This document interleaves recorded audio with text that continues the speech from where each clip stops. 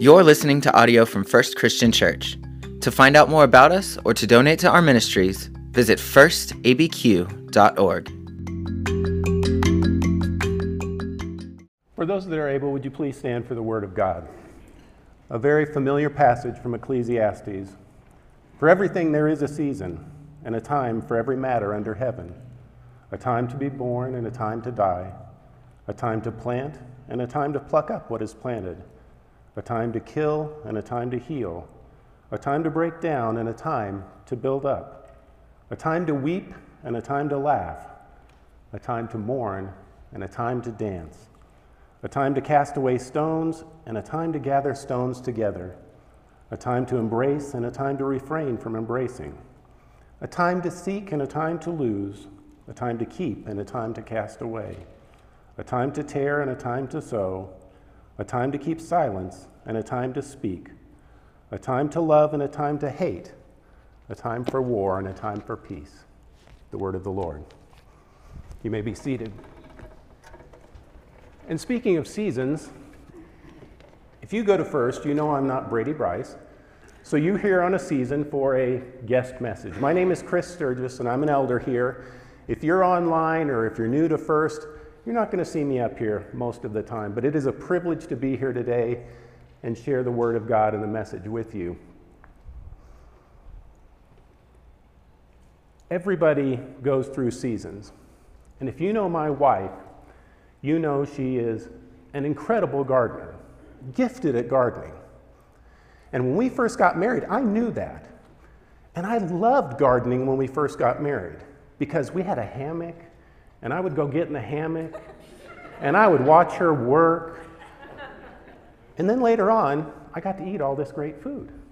It was wonderful. It seemed to me that's the way gardening should be. But she's kind of sneaky. And little by little, she started talking me into stuff. And you know, as I started helping her, I realized that she talks to the plants. I mean, that's kind of weird, right? I mean, the other day I was talking to the chickens, and they thought it was kind of weird that she talks to the plants.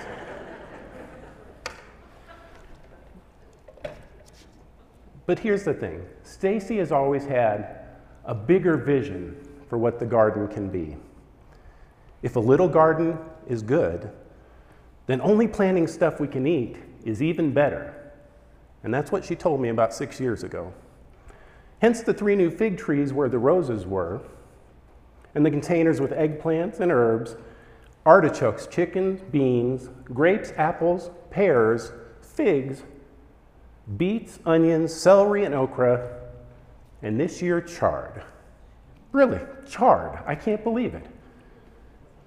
Everywhere you look in our yard, there's something to eat. And because my almost 3-year-old granddaughter has me wrapped around her little finger and her favorite fruit is blueberries, we now have 2 blueberry bushes. But I have to say, Stacy's gotten me on board, and I really love to garden now. And the granddaughter's all in as well. Although I have to say, for her, it's mostly about spraying the hose around and getting muddy. But that's not really a bad part. You know, I sometimes kind of wonder if our walk with God is kind of like my vision used to be for the garden. There's a little patch that needs tending. Our life could use a little tending. But God sees what we could be. It's a vast garden of godliness. You know, at our house every spring, because it's a new season, there's excitement because we're ready to plant. And even now, I get excited. But there's preparation that has to go into that. Jesus told them many things in parables, saying, a sower went out to sow. And as he sowed, some seeds fell along the path, and birds came and devoured them. Other seeds fell on rocky ground, where they did not have much soil, and immediately they sprang up, since they had no depth of soil. But when the sun rose, they were scorched. And since they had no root, they withered away. Other seeds fell among the thorns, and the thorns grew up and choked them. Other seed fell on good soil, and produced grain, some 100-fold, some 60, and some 30. Clearly, the better the soil, the better the harvest. And folks, we're the soil. I mean, it doesn't really matter how good the seeds are if we just set them out on the sidewalk out front. So my first question this morning is, are you the sidewalk? What season are you in right now? Are there things that you've hardened to God that you won't let in? In Hosea, the prophet tells us to break up your fallow ground, for it is time to seek the Lord, that he may come and reign righteousness within you. And if you're just kind of in on following Jesus, not really a CEO Christian, Christmas and Easter only, but a semi-regular in church and a semi-regular in the Bible, but you kind of have your own life to live, so you're only semi-in, you're rocky soil. There's a little promise of a harvest, but in these dog days of summer, when it's hot and it's dry, that harvest just kind of withers away. Or maybe you're like me sometimes, thorny soil. We don't have our priorities straight. Our sins and earthly desires choke out what God would really desire us to do. So how do we become that abundant soil? We look at ourselves and we ask, who am I mad at? What in my past or present is preventing me from having the ground open up to God sowing his seeds for my abundant harvest? Am I ready to forgive the unforgivable? Not in my strength, but in God's strength. Then Peter came up to Jesus and said to him, Lord, how often will my brother sin against me and I forgive him? As many as 7 times? And before I go on, this is so typical Peter, because in the Jewish tradition at the time, if you went up to somebody you had wronged and asked for forgiveness 3 times, and they wouldn't forgive you, you didn't have to ask anymore. So you can almost see Peter going up to Jesus thinking, I'm going to say 7, because that's more than twice as much as I actually have to. Oh, Peter, you'd think he would have gotten it by now. So Jesus said, I do not say to you 7, but 70 times 7. Therefore the kingdom of heaven may be compared to a king who wished to settle accounts with his servants. When he began to settle, one was brought to him who owed him 10,000 talents. And since he could not pay, his master ordered him to be sold with his wife and children and all that he had, and payment to be made. So the servant fell on his knees, imploring him, have patience with me, and I will pay you everything. And out of pity for him, the master of the servant released him and forgave him the debt. But when that same servant went out, he found one of his fellow servants who owed him 100 denarii. And seizing him, he began to choke him, saying, pay what you owe. So his fellow servant fell down and pleaded with him, have patience with me, I implore you, and I will pay you. But this servant refused and went and put him in prison until he should pay the debt. When his fellow servants saw what had taken place, they were greatly distressed. And they went and reported to the master all that they had seen. Then the master summoned the first servant and said, you wicked servant, I forgave all your debt because you pleaded with me. And should you not have had mercy on your fellow servant, as I had mercy on you? And in his anger he delivered him to the jailers until he should pay all of his debt. So also my heavenly Father will do to every one of you if you do not forgive your brother from your heart. Folks, when I accepted Christ, God's forgiven me for all my sins and all my debts. Who am I to walk through this life and not forgive others who have wronged me? I think there's even a prayer, I think it's called a model prayer, that we pray sometimes that says exactly that. God, forgive me my sins as I forgive others. God wants to move in us and through us in a powerful way. But I know sometimes I won't open my heart up to him to allow that love to flow through every hurt and every pain that I have hidden away. He knows what's there, but he wants me to bring it to him, to tell him, to scream at him, to cry to him, to lay it at the cross for him. You know, I completely understand what Paul tells the Romans when he says he has the desire to do good things, but not the ability. And I know I don't, at least not on my own. But that's what surrendering to Christ means, that we allow him to dwell completely in us, to give him access to every shadowy corner of our heart, even those we've sealed off from him. And in 1 John, John says, if we say we have fellowship with him while we walk in darkness, we lie and do not practice the truth. But if we walk in the light, we have fellowship with one another, and the blood of Jesus cleanses us. Breaking up the fallow ground means to not have seed sown among the thorns. Break off evil habits. Clear the weeds from our hearts, that I might be prepared for righteousness. As the prophet says, break off your evil ways, repent of your sins, cease to do evil, and then good seed will have room to grow and bear fruit. Go to God and ask him, Lord, I'm unable to do this on my own. Show me the hard and hidden areas of my life. And then listen to what he says. Spend time with God. Enjoy his word and enjoy his company. Turn off the phone. Turn off the TV. Turn off the computer. And you know what? I have to say now from experience, if you have a garden, go out and tend it.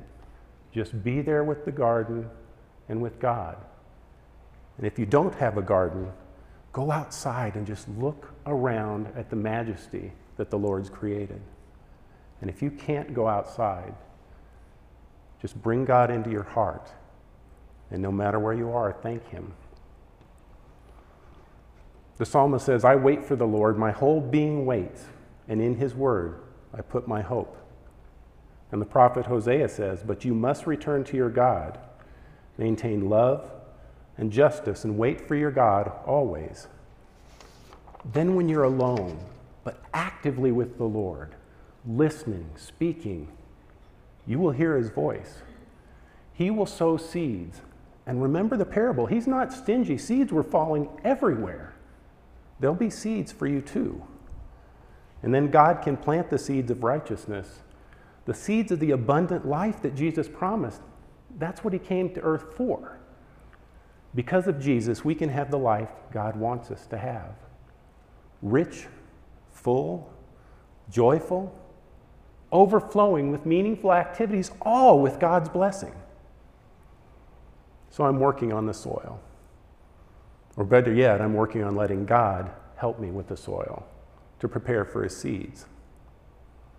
So now what? I've worked on the soil, and as a gardener by marriage, I can tell you now what? You water, and then you water, and here in the desert, you water some more. You just keep watering. But in our walk with God, and in our service to him, what is watering? Well, Jesus makes it pretty plain when he's asked what the greatest commandment is. You shall love the Lord your God with all your heart, with all your soul, and with all your mind. This is the greatest and first commandment. And second is like it. You shall love your neighbor as yourself. You know, I'm a lawyer by trade. That's my day job. And when you read cases and they say shall, it means you do it. Jesus uses that word here, shall. That's the water. Love God with all you've got and love your neighbor. And we know exactly what love is from Corinthians and Galatians. It's patient. It's kind. Love doesn't envy, and it doesn't boast. It doesn't insist on its own way. Now, can you imagine how much less strife there'd be in the world or in your home if you didn't insist on your own way? It's not resentful or irritable, doesn't boast in wrongdoing. It rejoices in the truth. It bears all things, believes all things, it hopes all things, and endures all things, and it never ends. And the fruit of the Spirit is love, and joy, and peace, patience, kindness, goodness, faithfulness, gentleness, and self-control. And that is what I'm called to be every day. So tomorrow, if my soil is really ready and I'm watering it, I should have unlimited forgiveness. Cut off in traffic, forgiven. My boss yells at me for something I didn't even do, forgiven. My daughter Katie eats the last homemade chocolate chip cookie, forgiven. But it's more than that. Tomorrow I will be patient and I'll be kind. And I won't envy anyone or anything. It won't be my way or the highway. I won't boast or be irritable. And when I see this list, I think, geez, how am I going to survive in this world that's sarcastic, divided, and everybody's a know-it-all? But that's just it. If we've accepted Christ, we're not of this world anymore. Christians are supposed to be different, and it should show. But the problem for me is we are in this world right now. And that can be hard. And I understand that while God does make everything work for good, I may not be able to see that always, because His thoughts are not my thoughts, and His ways are not my ways. And it's so hard when I can't see the point, when I can't see the outcome. I can't figure it out. I don't know what God's plan is. Perhaps my patience needs some working on. I mean, how long should I water when I don't see any harvest? How long? You know, there's a tree in the Far East called the Chinese bamboo. And it's unlike other trees, where most trees grow a little bit each year. With the Chinese bamboo, you plant it, and for 4 years you water it, and it doesn't do anything. It doesn't sprout a little bit. It doesn't even break the soil apart. It does nothing.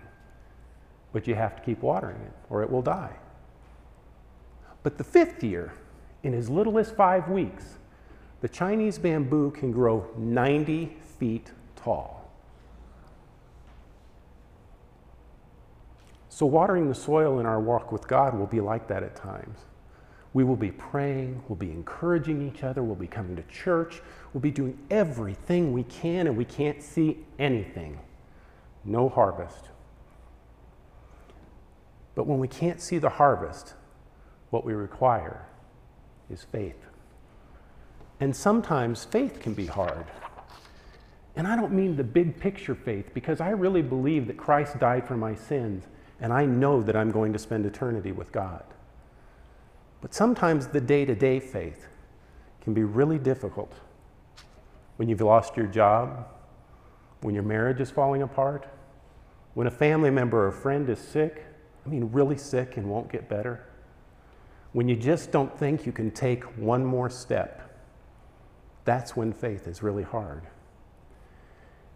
And what makes it harder, because of the commandments, is I'm not just supposed to water my own soil and take care of myself.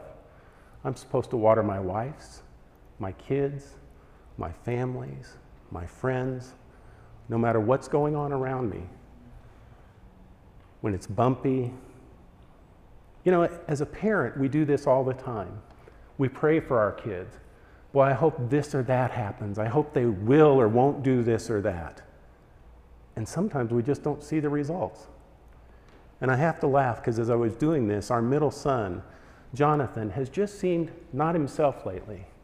And Stacy and I have prayed for him, and Jonathan's normally gregarious and outgoing, and we just didn't know what was wrong. So we decided a couple weeks ago to invite him over to dinner just to talk to him. And we said something, but before we could get started with the parenting, he said, I just wanted to tell you, I've registered for my master's degree.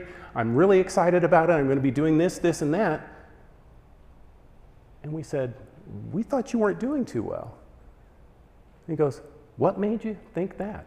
It was like we were praying, and there were things happening, but we couldn't see it. God had His plan, not my plan. remember not to stop watering, because God is at work even when we don't see it. So in addition to watering, I've learned that there's something else you have to do when you're a gardener. You have to weed. And weeds are everywhere. Even if you don't water, the weeds seem to grow. And you know what? The weeds are my sin. In the garden, you weed so the plant that you've sowed, God's seed in us, will flourish. But you also need to prune and weed so that that harvest can be strong. And it needs to be done all the time.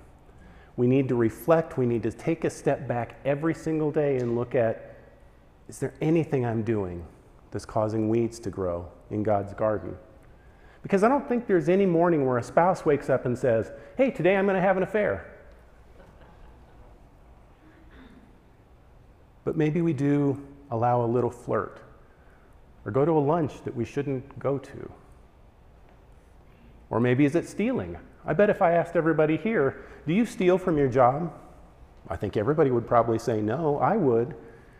And yet if I watch other people at work who aren't really doing their job, they're kind of lazy, and instead of ignoring them, I follow them, but I take a full paycheck, aren't I stealing? It sneaks up, so we need to weed. And if we have something or someone who we know will put a temptation in front of us, we need to prune that relationship right away.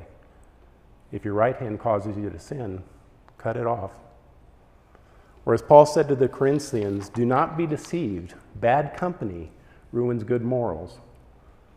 Or the Apostle Peter, or Jason Helms right here says, be sober-minded, be watchful. Your adversary, the devil, prowls around like a roaring lion, seeking someone to devour. Gardeners and Christians need to weed every day. And we need to watch for weeds in each other's gardens, not to have some kind of gotcha moment like I think the news and social media and politics looks for, but so that we can exercise Christ-like love for each other. We are the body of Christ when we prepare the soil and water the soil and weed, not just for ourselves, but for each other. So we've prepared the soil, we've watered, we've weeded. Now what? Well, in the garden as well as our hearts, we kind of wait for that harvest, the fruits. But it's not really our garden anymore if we've done that. If we've prepared the soil as God wishes, taken the seeds that God chooses to plant within us, and we're weeding and watering, now is the time for God's abundant harvest through you and through me. But now today it's hot, and in the heat of summer, those dog days, it's not so exciting. But in our walk with God, much of the time will be spent in the dog days of summer, as individuals and as a church family. You know, when we initially give our lives to Christ, it's so exciting. We're baptized and people are excited for us. And then when we finish this life and we pass on and we get to meet our Lord and Savior, man, that's an abundant harvest. But in between, there's a lot of breaking up of soil and watering and weeding. And you know, here at First, we're kind of in that space now. And it's not a bad thing. Brady's been here a couple years.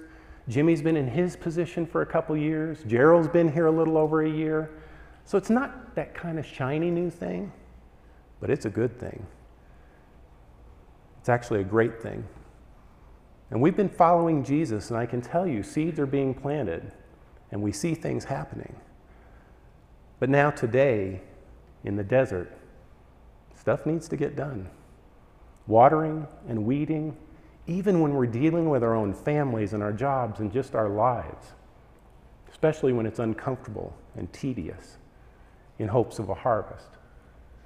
Paul says to the Galatians to not grow weary of doing good, for in due season we will reap if we do not give up. As gardeners and Christians, we should have an unwavering commitment to the harvest, even if we don't see it. You know, in our garden this year, the apples and peaches are just not so good, but we keep watering those trees because last year they were amazing And so we have a hope that next year they will be as well. This year, eggplants are going crazy. In fact, I think Stacy's bringing some eggplants and zucchinis next service. You know, gardening and being a Christian can sometimes be hard work, and dirty work, and sometimes risky work. Because on this earth and in this season, we may not see a harvest. You know, when I first got married, I knew that a rainstorm or a hailstorm could wreck a garden, but I didn't pay that much attention. If it rained in April or May, I was more worried about it raining out my softball game. But now, when we've planted and we've started to water and the clouds come up, I look out the window in a whole different way because I want the rain. I just don't want the wind, and I don't want the hail because I want the harvest. But you know what? God's work isn't always in the harvest. And the strange thing is, if you're a gardener or a Christian, if we focused on the harvest, it can be frustrating. In fact, it can bring about issues, and sometimes really bad issues. Why don't we have any tomatoes this year? Why aren't there more people in church? Why are the leaves yellow? Why isn't the parking lot repaved? Why is it so hot outside? Why is it so hot inside? Sometimes I have to remember that my job is to prepare the soil and water. That's it. I will leave the sowing and the harvest where it belongs, with the God of the universe, and live every day that I can with with the attributes from Corinthians. So, here we are. Where do we go from here? Well, we go out of this room never stopping forgiving others. We never stop watering or loving others. And you remember how I said that it just wouldn't work to throw seeds on the sidewalk outside? I think it mentioned in the scripture that birds would just come and take it up. But remember, the seeds aren't my job. So maybe if God is letting seeds fall on the sidewalk or hard ground, he's wanting me to do some work on that hard ground. And I'm telling you right now, first, I know for a fact that if I went outside and watered that sidewalk, there's fertile ground underneath. And I can hear you thinking, Chris, that's crazy. What a waste of water, what a waste of time. But if that's where God's putting seeds, and the scripture says he is, and you want to know how I know that if I kept watering that sidewalk that there'd be fertile ground underneath? Because I've been to the Grand Canyon, I've seen what God can do with water on rocks. And you say, sure, but that's God's handiwork. But in John, Jesus tells the disciples, truly, truly, I say to you, whoever believes in me will also do the works that I do, and greater works than these will you do. And because Jesus died on the cross for my sins, the Holy Spirit is in me right now. And if you've accepted the gift of grace, the Holy Spirit's in you too. And if you haven't accepted Jesus as your Lord and Savior, or you just have questions about following Jesus, talk with Jimmy or talk with me or the prayer team afterwards. We'd be happy to talk to you. And you know what? If you're looking for a church family, First is a great place. We've got some wonderful gardeners here. We've got some amazingly good people just to hang out with. You know, Jesus says, if we believe in him, we will do the works he did and more. Perhaps that's what he meant when he talked to the disciples about moving mountains.